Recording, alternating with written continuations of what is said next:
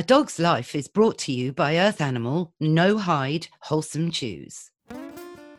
Earth Animal No Hide Wholesome Chews are a healthy, heavenly, hand-rolled alternative to rawhide, made from grass-fed beef, humanely raised chicken, and wild-caught Atlantic salmon. They're 100% free of chemicals, additives, bleach, and formaldehyde.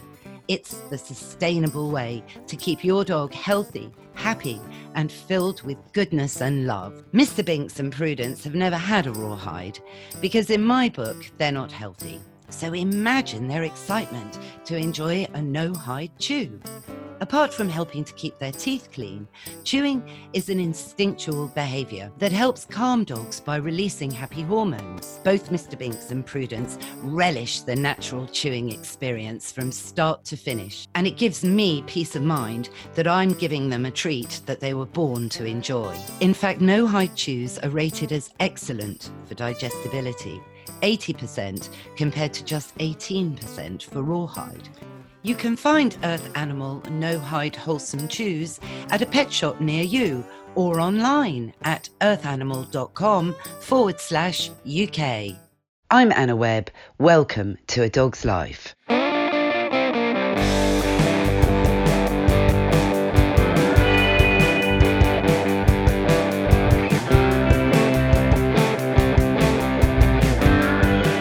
Me and Mr. Binks are ever so excited because we're dashing down to Soho, in fact down to Dean Street and to Quo Vadis, where we're meeting up with my friend and award-winning photographer Rhian from Gruff Portraits. We're going to be talking about the art of dog photography, but also about losing your best friend and how to look at grief from a Buddhist perspective.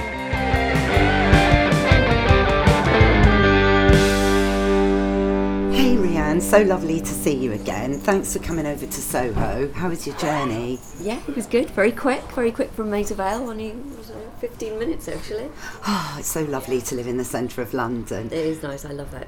It was the last time I saw you. I was over in your studio, of course. We were photographing the cover for A Dog's Life. Yes, it was good. I liked it. It was good fun. Well, thanks for, being patient because it was the last shot that worked. So we'd been trying to get a shot for over an hour and it just wasn't working, was it? Well, it was going well, but I think we needed something that was a little bit different and just not too staged. So it was quite natural. It was just the last shot actually, which is how it usually works in photography. You end up doing a shoot for hours and then that last shot kind of works. So in terms of photography, they say a picture speaks 1,000 words. And these days, we tend to be using photography even more to communicate. Would you agree that photography has this power to communicate over the spoken word? Well, I think in terms of my photography, as you know, Anna, I'm a human photographer and a dog photographer. I know. And when you look at my dogs, the unusual thing about them is I only focus on the head, like the face. So when you see a dog normally in the street, you're kind of looking at a dog and think, oh yeah, it's a lovely little dog, but you don't really know the dog. Whereas in my images, the first thing that hits you is actually the personality of the dog, not so much, oh, it's a cute dog or something. You just see that face so clearly lit and so big that you really see the personality first. Absolutely, because I was honoured that you found the time running into Christmas to take photos of both Mr. Binks, my English toy terrier, and Prudence. And there is this thing, isn't it, that the eyes are the window of the soul. And I absolutely love the style of your photos at Gruff Portraits. So I can't wait to get these pictures framed and be one of the gang to be in your brand, really. Oh, thank you. Well, as you know, Anna, this project hasn't been really going for that long. I've only been doing it for 2 years, and it's really, really gathered such momentum so quickly. I think a lot of that I owe to Instagram because they visually really stand out, and they've just been very popular. And I also get lots of my dog models, lots of people contact me on Instagram.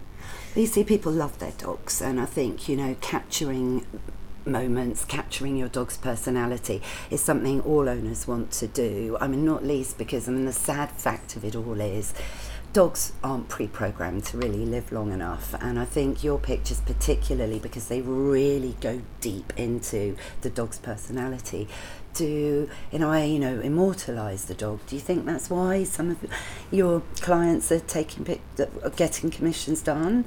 I think a lot of people get commissions done mainly because my pictures are different, and they see their dog. They possibly see my images like they see the dog. Like, my images are just the front face of the dog, they're close up, and it's a way that's how us as dog owners, we look at our dogs. We look at them in the face and we see them like that. Whereas a lot of people, when they see a dog in the street, they're looking from a very raised angle and looking down at the dog. But it's how they see the dog. And it's quite a personal thing. Yeah, that is true, because you hug your dog, I know I do, you're really staring eye to eye with them, so it is exactly that. Well, it's you're on an the eye level. You're on the eye level with them, and I think that makes your photos that extra bit different. Now, you not only photograph dogs, you've also worked often with children. And there is that expression, never work with dogs and children. What would you say is the easiest out of the two? Dogs listen more. I'd say dogs for sure. Yeah, I love doing the dogs. The dogs are very, well, despite what you say and what people say about shooting dogs, it's very, very quick. And especially if you get a dog that's very smart, and some dogs get it, some don't, but some, they will just sit there and I will get the picture within 3 takes, just very, very quick. Because unlike other photographers that have taken my dogs, you were very, very specific when you came round to my flat. Yeah, bossy. Yeah, bossy. Very specific and bossy with your instructions, because and this is what I've loved about it, and this is exceptional, you absolutely wanted to get the truth in that photograph. So you didn't want me to basically, skew the picture in any way. So I wasn't allowed to touch the dogs, I wasn't allowed to focus the dogs, we weren't allowed to use any food. You literally wanted to get my dog's eyes looking straight down the lens, yes, naturally at you. So it was the pure image of the dog looking at the lens without any other kind of motivation or, what's the word I'm thinking of? Well, I want in my images, I want it to come across as if there's only me and that dog, and I get that bond, and it's that bond of that dog is looking right at me that I want to come across in my images. So what I tend to do is I'll come in and I'll set up my lights and my background, and then I will get the owner, usually I get the owner sitting next to the dog, so that the dog, it's not nervous or anxious, it feels very comfortable. So the owner is sitting right next to the dog, stroking the dog, and I just say, just stroke the dog, just get it used to the lights, because they're naturally quite suspicious dogs, and some of them think I'm the vet, so they're not too happy about it. Most dogs are fine, and I will get the owner sitting next to the dog, stroking the dog, and quite often the owners will say, oh, shall I get some treats straight away? And I say no treats, because the minute you bring treats into it, the dog gets excited, it starts jumping about, and you don't get that real calmness that I want to convey in my pictures, because the dogs all look very calm and just very focused. And it is the truth. I really feel that in your pictures you are getting the truth because of that. They're not posing because of a treat, they're not posing because the owner's really asking them to hold a stay in a contrived way. So you're getting this truth. But when you came over to mine, it was lovely, because we, having been brought up on the Welsh borders, you're also from Wales, aren't you, Rhian? I'm very passionately Welsh. Which I love, I mean, I even watch the rugby when Wales is on, and I get really quite emotional. Oh, yeah. But, amidst all of this success with gruff portraits, there's been quite a tragedy in that your own dog did pass away quite suddenly. In fact, the day after, you'd been over taking photos at my flat. Yep. And I remember that day I told you my dog's like a puppy. She's 16, but she's like a puppy. I know, and we were talking about my Molly, my first miniature bull terrier as well, because in my lounge I've got a beautiful portrait of her, haven't I, taken by another photographer, but it is quite a strong shot. And it was interesting because Rhian, you were saying, you know, I appreciate that my dog won't live forever, and she's a good age already at 16, and I will be able to cope with it, you know, when the time comes. So of course the shock that ensued over the next couple of days. Yeah, I was always, as I used to say to everybody, look, the dog will die, and you've got to remember this, the dog will die at some point. And, you know, I was very matter of fact about that. You were so matter of fact, and I actually did think, I don't think you are. No. That matter of fact. Then when it happened, and it was very, very suddenly, it was, oh my goodness, it was just devastating. And it was, yeah, it was pretty devastating. And it was very sudden as well. I wasn't expecting it. No, it was such a shock for me to hear the news as well, because, you know, I couldn't believe it either. Now, do you think in times like this, you know, I know you'd spent a lot of time in Thailand, and in Thailand, obviously, you know, it's a Buddhist country, so you learnt a lot about Buddhism when you were in Thailand. Has that helped you through this immediate grief process over your lovely Ottu? Well, one of my closest friends actually died in Thailand, and when he died, I went straight over there. And in Thailand, what they actually do is they you go to the temple for 3 days and 3 nights, and you sleep at the temple for 3 days and 3 nights, and it's nothing creepy, there's nothing weird about it, it just seems very right. And in Thailand they have very large incense sticks which they burn continuously, and as soon as they start getting low, you replace the incense sticks with another incense stick, so that smoke is leading them to the spirit to their path. So that must not be broken, so you have to keep lighting the incense sticks. So what we would do is, I went with my mum, came with me as well, and we would keep lighting the incense sticks on that path. That smoke was never broken. So, and on the 4th day, the body was cremated, and it was a really comforting, beautiful thing to do. So when Ottu passed very, very suddenly, the first thing I did was I rushed out because I don't have incense sticks. I bought some incense sticks and some nice lavender ones, and I lit those, and I found it really comforting. It's interesting because it was when Molly passed that I learnt about the spirit, in Buddhist terms, that stays with us on earth, if you like, for 49 days before it actually passes to its next destination. And it was on the 49th day that Prudence, Molly's successor and miniature bull terrier, was born. So I naturally assumed that Molly had gone into Prudence. I still don't know if that's actually the truth or not, as they couldn't be more different. We all just have very separate ways of dealing with this, and whatever way is right, I'm not sure, but we all have our little ways of dealing with it. Grief is totally overwhelming and totally individual. I would agree with you on that. And I think the one thing is, I think it's good to express it.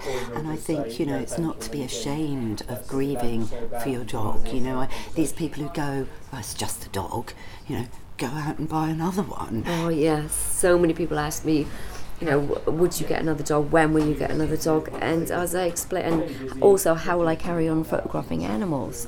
And you know, how will I carry on photographing dogs? You know, will it be too upsetting? And it's not the dog I miss, it's the personality. Yes. And it's not about getting a new dog, or it's about getting a new personality.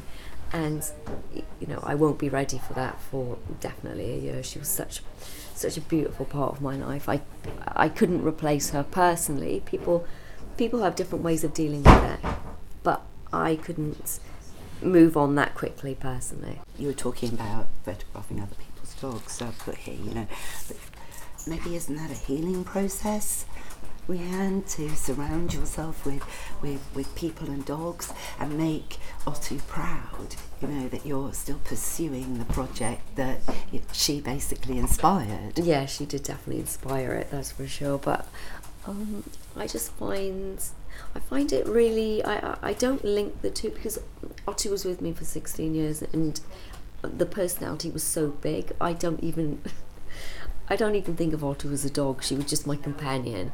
So it's just such a separate thing. And I think Otto was a Bichon, and if I was to photograph a Bichon, I think then it would really resonate. Oh my God, I'm photographing another, but it doesn't. I tend not to link the two together, to be honest, because Otto was more just, to me, she wasn't a dog, she was just this big personality. Oh, I get you. I mean, this is exactly how I felt with Molly, and there is never replacing them, never at all.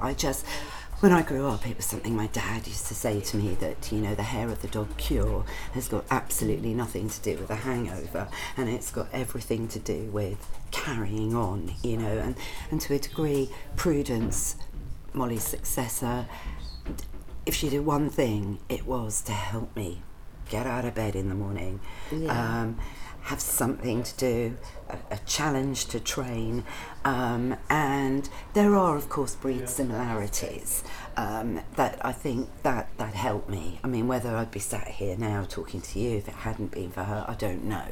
It was that bad. Because when Molly passed, I've got to admit, I derailed. I mean, completely derailed. I spent the best 13 years of my life with her. She was my co-pilot. We navigated life together, and it was just beyond devastating. Now, so with Otto, tell us, what happened?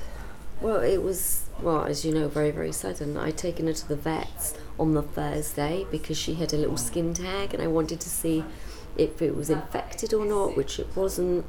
And I just thought, the vet I'd been to for the last 16 years, I was just a little bit disillusioned. They just didn't seem as interested as they possibly should be, and they weren't checking her ears and just little things. And I decided, you know what, I'm just going to change vets. So I just had a feeling. So I went to another vet and I said, listen, my dog's not ill, she's really well, but I want to change vets. So I changed vets. Yeah. The next day, weirdly, she was sick. I thought she had eaten something, so I went straight back to the new vet, and they examined her, and straight away they said how long she had this lump. And I said, what lump? I said, she was at the vet 2 days ago, and they said, this is serious, we're going to scan her. And he just said, she's in late stages of liver cancer and she's got 12 hours to live. I couldn't believe it, because she'd just been at another vet a few days before, and I said, how could they not have? They said that lump didn't grow over 2 days. So you can imagine the devastation. So what I did was, they said, we'll give her some medication, see if we can perk her up a little bit. But the next day she couldn't walk, she couldn't eat. It was literally that suddenly. So I rushed her back to the vet, and I said, what shall I do? Do I need to put her to sleep? And he said, I'm not going to take her away from you. I want you to go home and hold her. So I live in a lovely little mews in Maida Vale, where we know every single neighbour, and they're also all freelancers. So I knocked on everyone's door, and I was crying my eyes out, and I just said, I want to say goodbye. Otto's, she's dying, and everybody in the street was crying. And I went to another neighbour's house, and we just held her, and she just passed away in my arms. I think that's so brave. I must say, I similarly, let Molly die in my arms as well. As really, that's what you would do with a human. And whilst it hurts and tears your heart out, I think it's, for some people and some special dogs, that's what Otto would have wanted.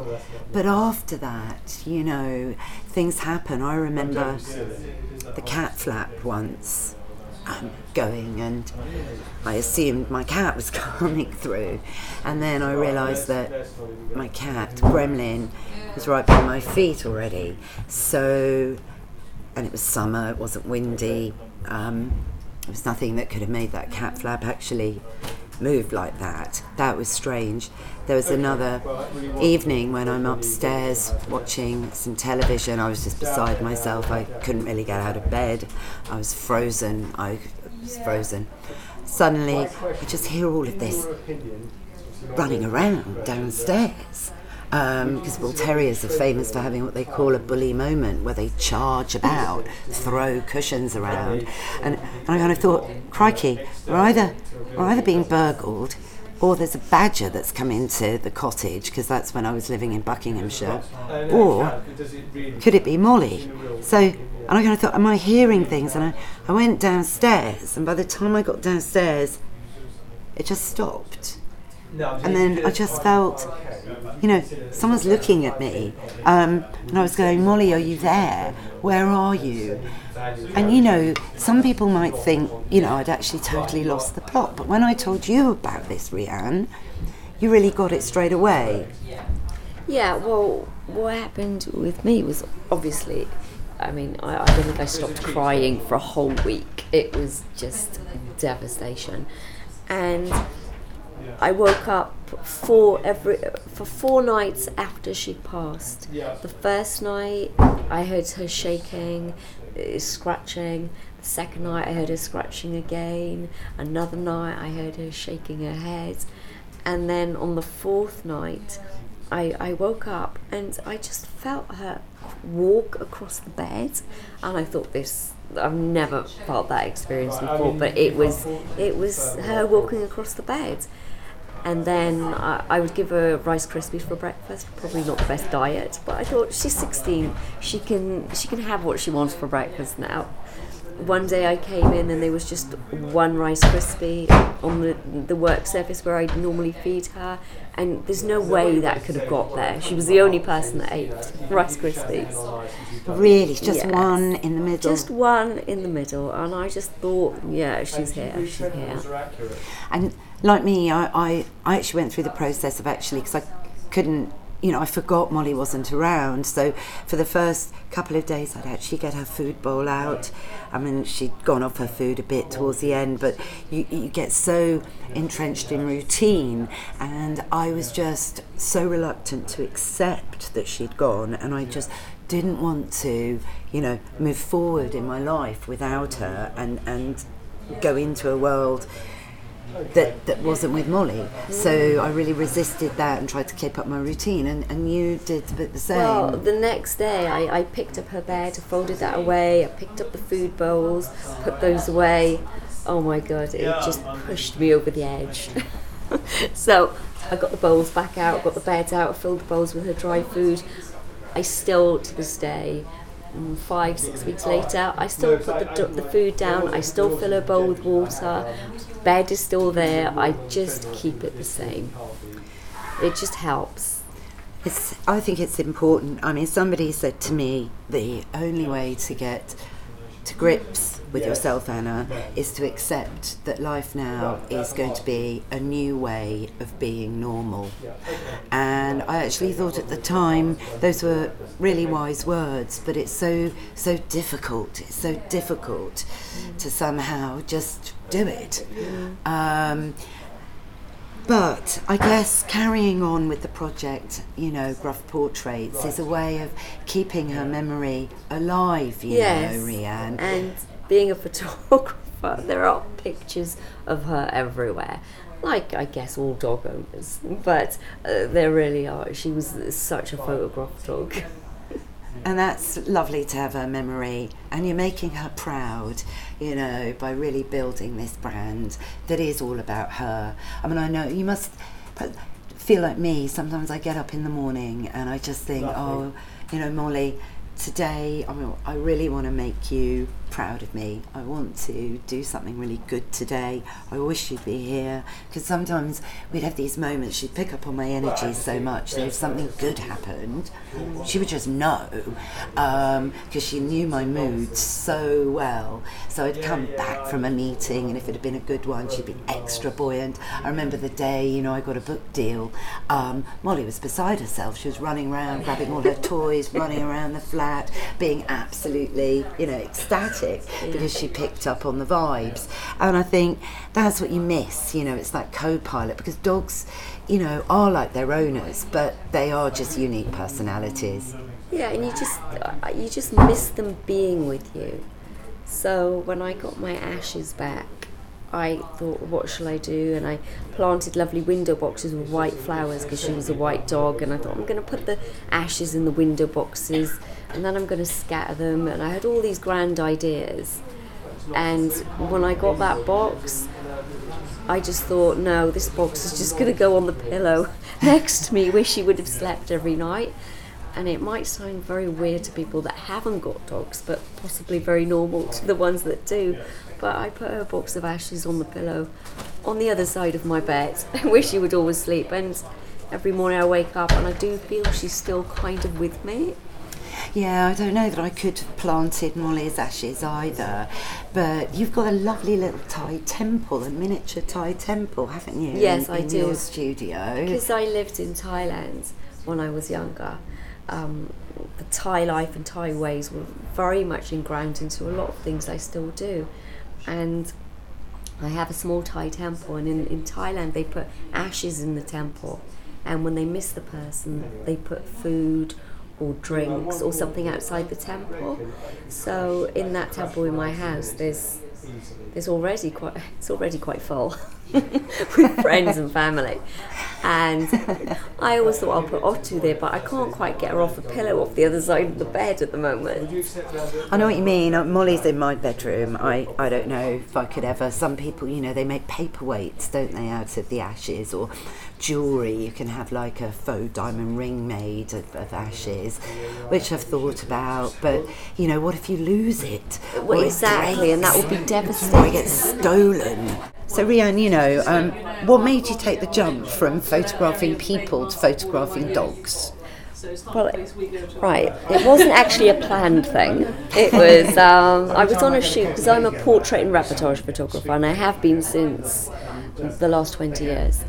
And I was on a shoot one day in somebody's house, and they were getting their makeup done. And I said, can I borrow your dog as a stand-in just to check my lights, because I needed to do the meter readings and the light checks before they came in. So yeah, borrow the dog, and it was a little Tibetan Terrier actually. And so the dog sat there, thought, yeah, the lighting's good. Went home that night when I was editing, I thought, wow, that dog's looking right at me. What a great picture. And from then on, I kind of, if ever I went to somebody's house where they had a dog and I was on a photo shoot, I'd say, can I borrow your dog as a stand-in? And I'd always use their dog just to see if I can do this again, or whether it was just a fluke.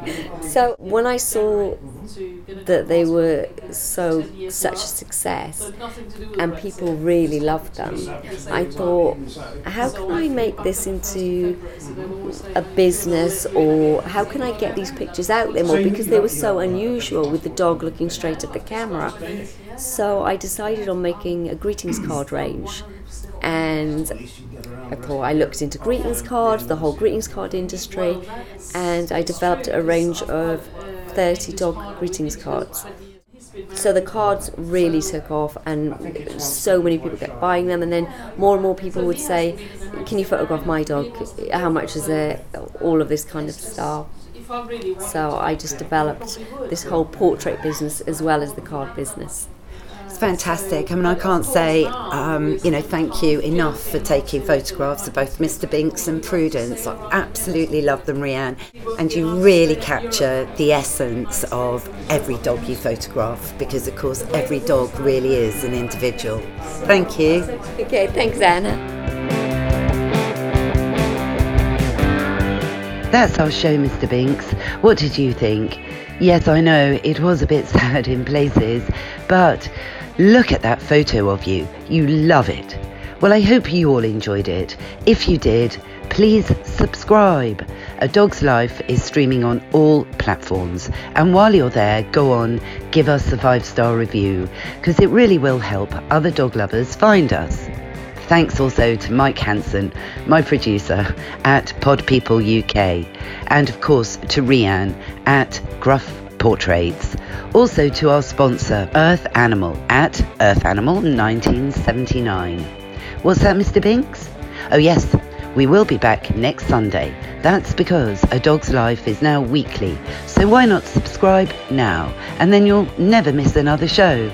Bye for now.